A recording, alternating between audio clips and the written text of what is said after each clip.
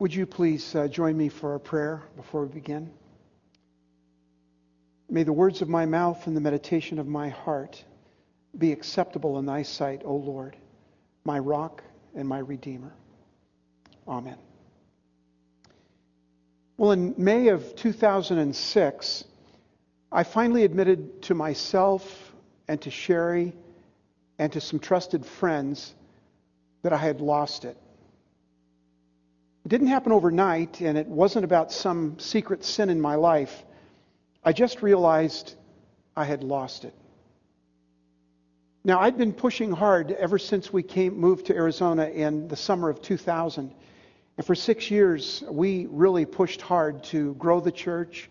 We built the building in 2002.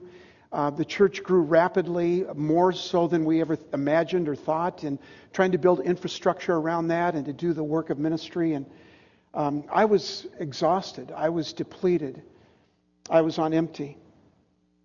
My times alone with God were perfunctory and stale. I was more concerned with what people thought of me than about lost souls. I was impatient for the most part. I was dispassionate. I was easily discouraged, and I just wasn't having fun in ministry anymore. I even asked the question, should I do something else? Should I dust off my engineering degree? I had lost it. I wonder if you've ever felt that way. Have you ever felt that you have lost your passion, your direction, your joy? That you've lost it? Now, these past weeks, we've been looking at what an it person or an it church looks like, and what are the characteristics of an it person or an it church. And we've looked at 7 traits. We've looked at a passion for His presence.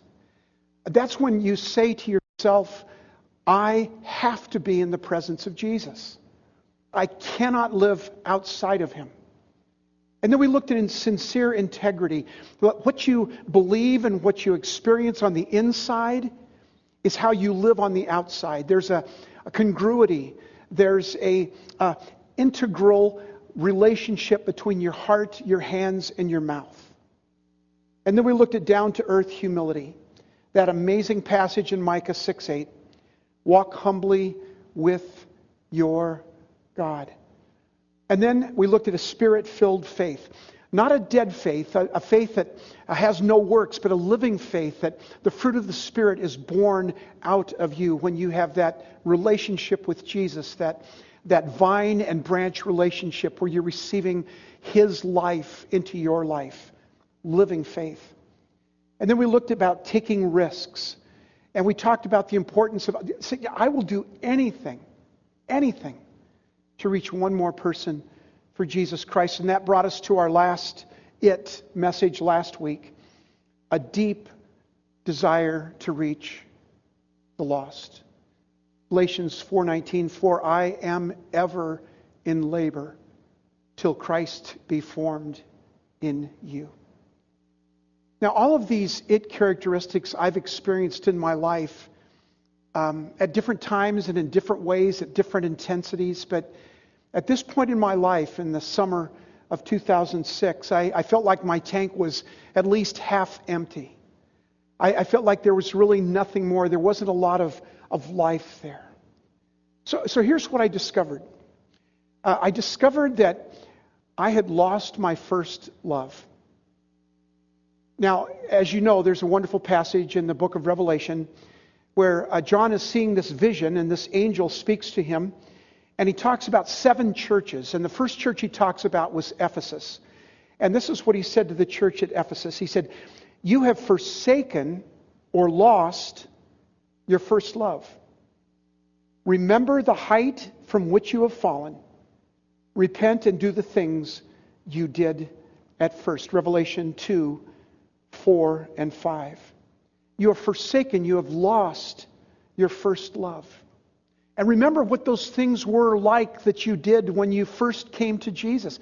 Maybe you remember what it was like for you when you first gave your heart to Jesus. That joy, that passion, that zeal, that desire to reach someone else for Jesus, that enthusiasm, all of those things that were part of you. You had it back in the day when you first came to Jesus. But somehow over time and over space, we lose it.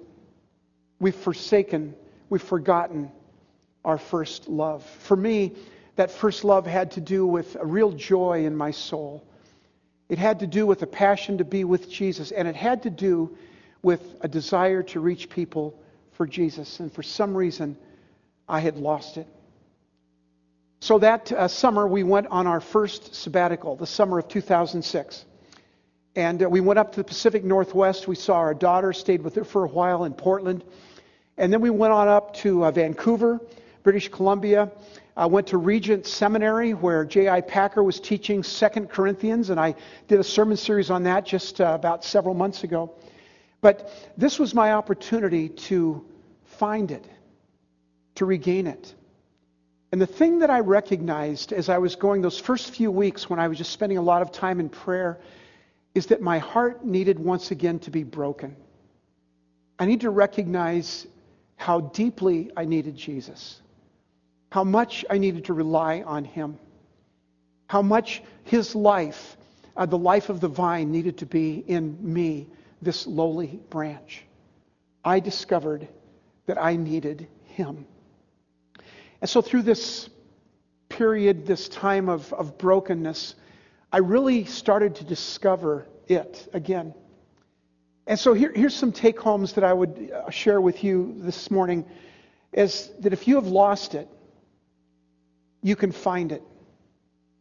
And if you have found it, you can keep it. And that's what happens when you experience a heart of brokenness, a heart of dependence upon Jesus. When you realize that what you have come to believe will satisfy you will really not satisfy you. Kingdom of man stuff. But it's kingdom of God stuff that needs to fill you. And you can return to your first love, that deep sorrow for sin. I was missing that. The passion for Jesus. And the love for every human being on the planet that doesn't know Jesus. Now, my path back from losing it was to return to my first love. I have done over my ministry a lot of marriage counseling.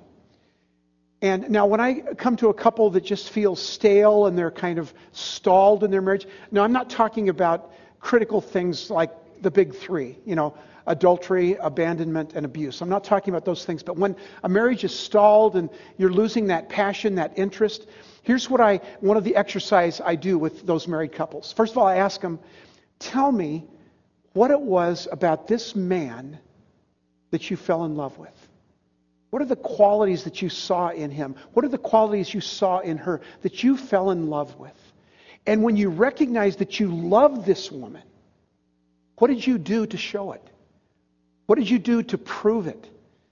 What did you do to affirm it in her, in him? In other words, basically what I was doing with them is the Revelation 2 idea of returning to their first love. And then I would give them assignments. Okay, this week, I'd tell the husband, I want you to set up a date and figure out where you're going to go, arrange for babysitting if you need to do that, and you're in charge of the date. Do that just like you used to do when you were first going together, when you were courting. Or I'd tell the wife, what was it that your husband really loved you to do when you were first in love? Well, he just loved me to rub his back, or he would love me to take him to a movie. Do that. That's your assignment for this week. We need to learn what it means to return to our first love. We need to remember what it means to return to that real passion for Jesus. To understand how that we really love people who are far from God. So as I wrap up this series this morning, I would like to share with you what I believe is the key to having it and to keeping it. And this is going to sound odd and it's going to sound counterintuitive, but here it is. A broken spirit. A broken spirit. Matthew 5:3. Blessed are the poor in spirit, for theirs is the kingdom of heaven. In other words, what Jesus is saying is if you want it, if you want to get it back, you need to be poor in spirit. Now, I don't know about you, but I've spent my whole life trying not to be broken. I've wanted to be adequate, competent, strong, whether as a student, a football player, an engineer, a husband, a father, a pastor. I've always believed that happy are the strong, happy are the successful, happy are the rich, the self-confident, and the popular. But Jesus said a person or a church with it is just the opposite. Now, the Sermon on the Mount, Matthew 5, 6, and 7, of which this is a part, the Beatitude, blessed are the poor in spirit. What Jesus said is that the kingdom that you're looking at, the kingdom of man, is upside down. The kingdom of God is kind of just the opposite of what you see in the kingdom of man. The first shall be last. When's the last time someone preached on that and you say, yeah, go get them? Or how about the rich will be poor? Or how about the weak will be strong? This is an upside down gospel that Jesus is bringing. Blessed are the poor in spirit. So let's dive into what that means. What does that phrase poor in spirit means? Well, first of all, it does not mean physical poverty. Some of you are saying, oh, good, because I thought I was going to have to become a monk, right? No, it doesn't mean physical poverty, but poverty of the inner spirit. The word tokos, that's where the word poor is. The word tokos means a begging dependence. In other words, happy are those who recognize their deep need for God and exhibit it through a begging dependence. So about a year ago, I received a phone call from a dear friend. He'd been struggling with alcoholism most of his life. He's in his 40s now. And when he called me, I recognized that there was something critically wrong. He was crying. I'd never seen him cry before. And he said to me, he said, Pastor, he said, I can't do it anymore. I don't know what to do. I don't know where to turn. I've got to somehow find a way out of this alcoholism. And so we cried together. I prayed for him. I got him in touch with a wonderful man of God by the name of Mark, who is a sponsor, was his sponsor and helped him through AA. And there was this begging dependence, this tokos. It says, I can't live without Jesus. I can't live on my own strength anymore. The power that I believe that I've had, I can't do this anymore. And that man, recently we had a 1-year celebration of his sobriety. He is a brand new person. He is a completely changed man by the Spirit of God, the power of the Spirit of God. And it all started with tokos, a begging dependence. Now, one of the great stories in the Bible is found in Luke chapter 18. And it's a story of a Pharisee and a tax collector, and the contrast between these two, how that one had complete self-dependence and the other had completely a begging dependence. So I'd like you to listen to this parable that Jesus told, found in Luke chapter 18, verses 9 through 14. This is the word of God for the people of God at Grace Community Church.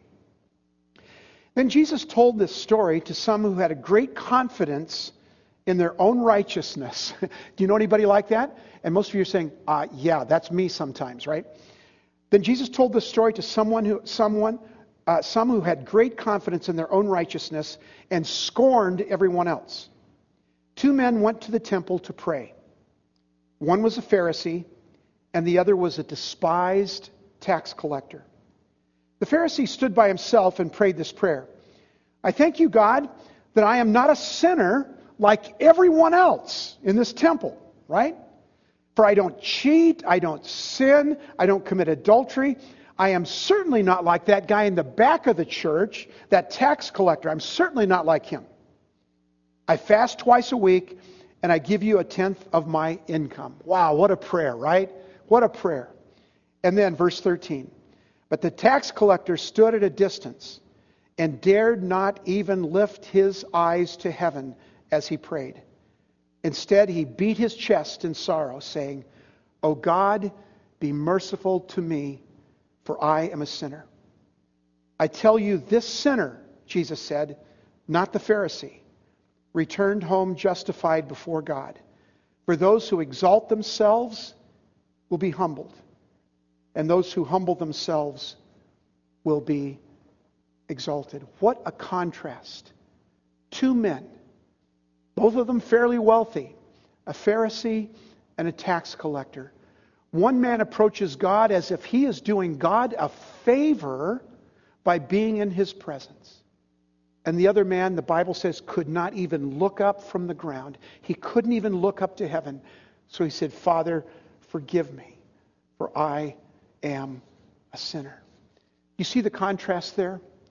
So often you and I are self-reliant. We're self-confident. We're self-assured. And that's a place where we do not need God. This tax collector desperately needed God. He was a person who realized, just like I did, that there is strength and hope and breath when we depend upon God. A begging dependence. Now, there is a fabulous story in Genesis chapter 32. I won't go into take the time to read it, but many of you know the story. So Jacob, who later his name became Israel, Jacob woke up, he was all by himself, and he began to wrestle with a man. Now that man, we know, was, remember we said a few weeks ago with Daniel, Shadrach, Meshach, and Abednego, they had a Christophanies where they met the pre-incarnate existence of Jesus. Well, this time, Jacob meets a Theophanies. This is a pre-incarnate existence of God. Now we know God's been around, but he didn't come into the flesh until Jesus. So here is God wrestling with Jacob. And when dawn came, God broke his hip so that he would never be able to walk again. I guess they didn't have hip replacement in those days. And he was constantly reminded that he was dependent upon God. Constantly reminded he was dependent upon God, right? And do you know what Jacob said? When he got up off the ground with a broken hip, this is what he said: I see the face of God. When you have a begging dependence, when I discovered a begging dependence when I was on sabbatical in 2006, you see the face of God. You're not afraid to look at God anymore. When I was sinning, when I was gambling, I was afraid to look at God. I was afraid to pray. I didn't want to see his face. But when you have a begging dependence upon God, you get up off of your feet. He lifts you up and he puts his hands on your face and he says, look into my face. And you will see a face of love, a face of grace, a face of hope. Or how about Paul? Paul said, I have this terrible thorn in the flesh. We don't know what it was.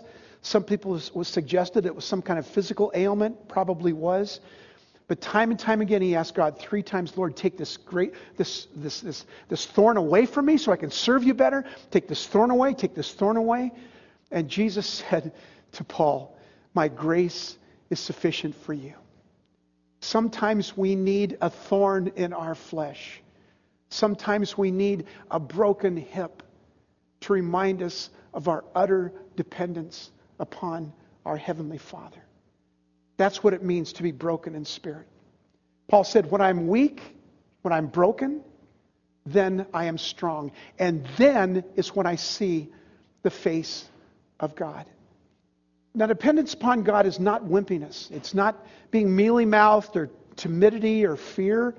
It is recognizing and acknowledging that without God, I am hopelessly lost. Lord Jesus, you are my only hope.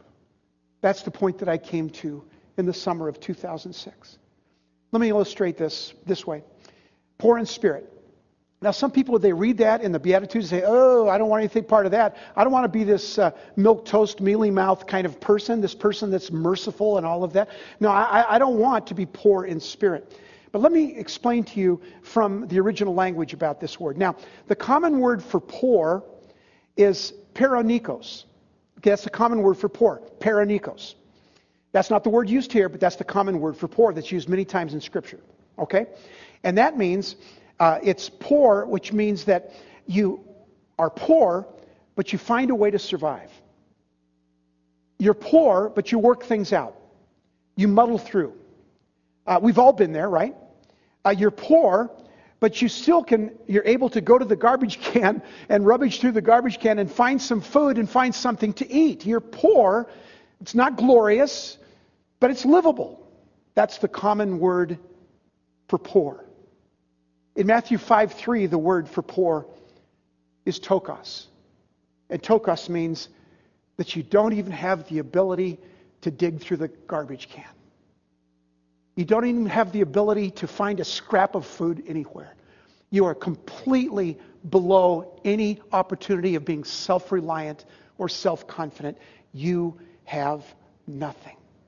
Do not have the ability or the strength to rummage through a garbage can.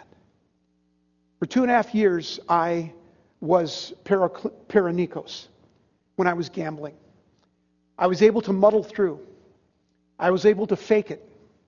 I was able to do things to make people think that I was okay. On the inside, I knew I was broken and I was hopeless, but I was able to muddle through. I was paranikos.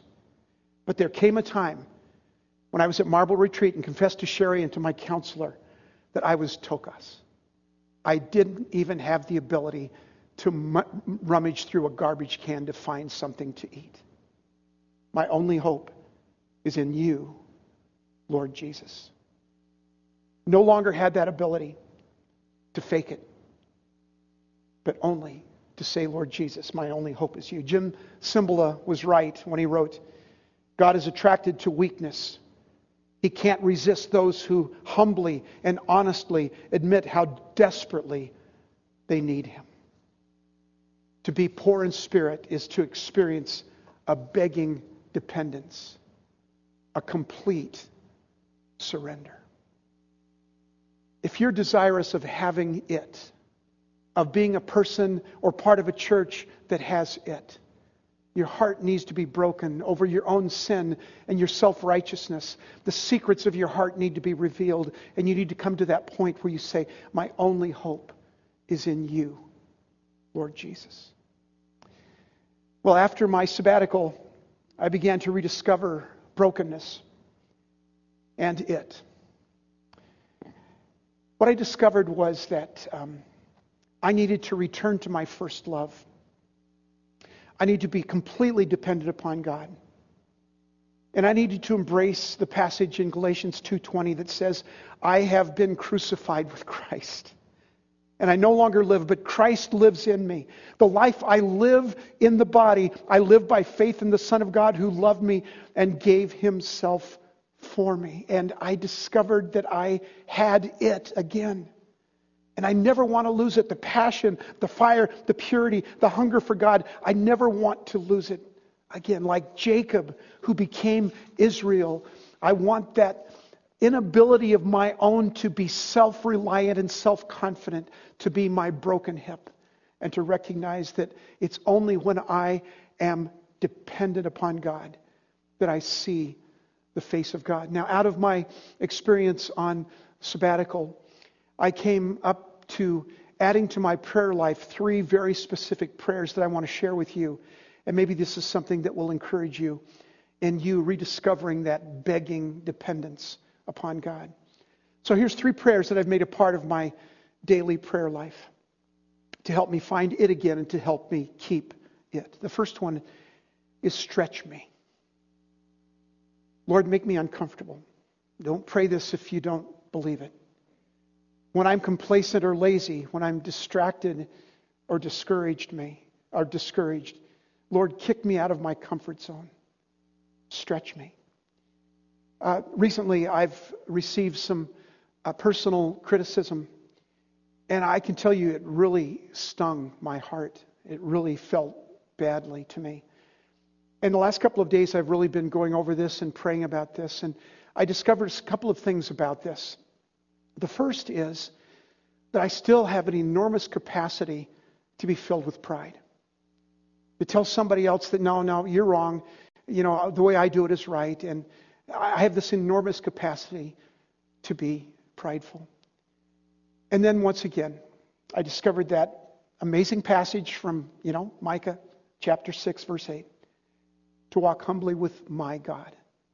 And I asked the Lord really to just humble my heart. To soften my heart. To receive any feedback I need to be better.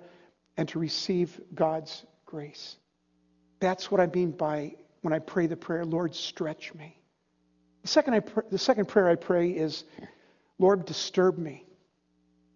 Turn me upside down. Shake me. Don't let me become complacent. In other words, ruin me, wreck me, disturb me. Bill Hybels calls this disturbance a holy discontent. I've had this holy discontent now for several months about the systemic racism we see in our country. And I'm asking, Lord, disturb me. Help me to know what to do, what I can do, one white privileged male can do to help this world become a place without racism. And I also, Lord, ask him this holy discontent when I see any person that is far from Jesus. Lord, disturb me. Help me to realize that that person is lost without Christ. Is there anything I can do? Is there any way I can be in relationship with him or her to help them see about the loving, gracious Father in heaven that we have and the sacrifice that Jesus made for their life? Lord, disturb me. And then the last prayer I pray is simply this. Heal me. Heal me from my reliance on myself. Heal me from depending on my own understanding.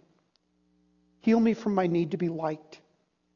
Heal me from my need to be loved and admired. Heal me from my addictions. Heal me from my enormous capacity to sin.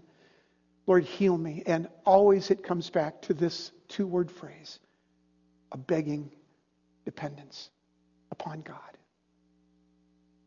Jacob wrestled with the Lord all night. And when he got up off of the ground, the Bible says that he looked into the face of God.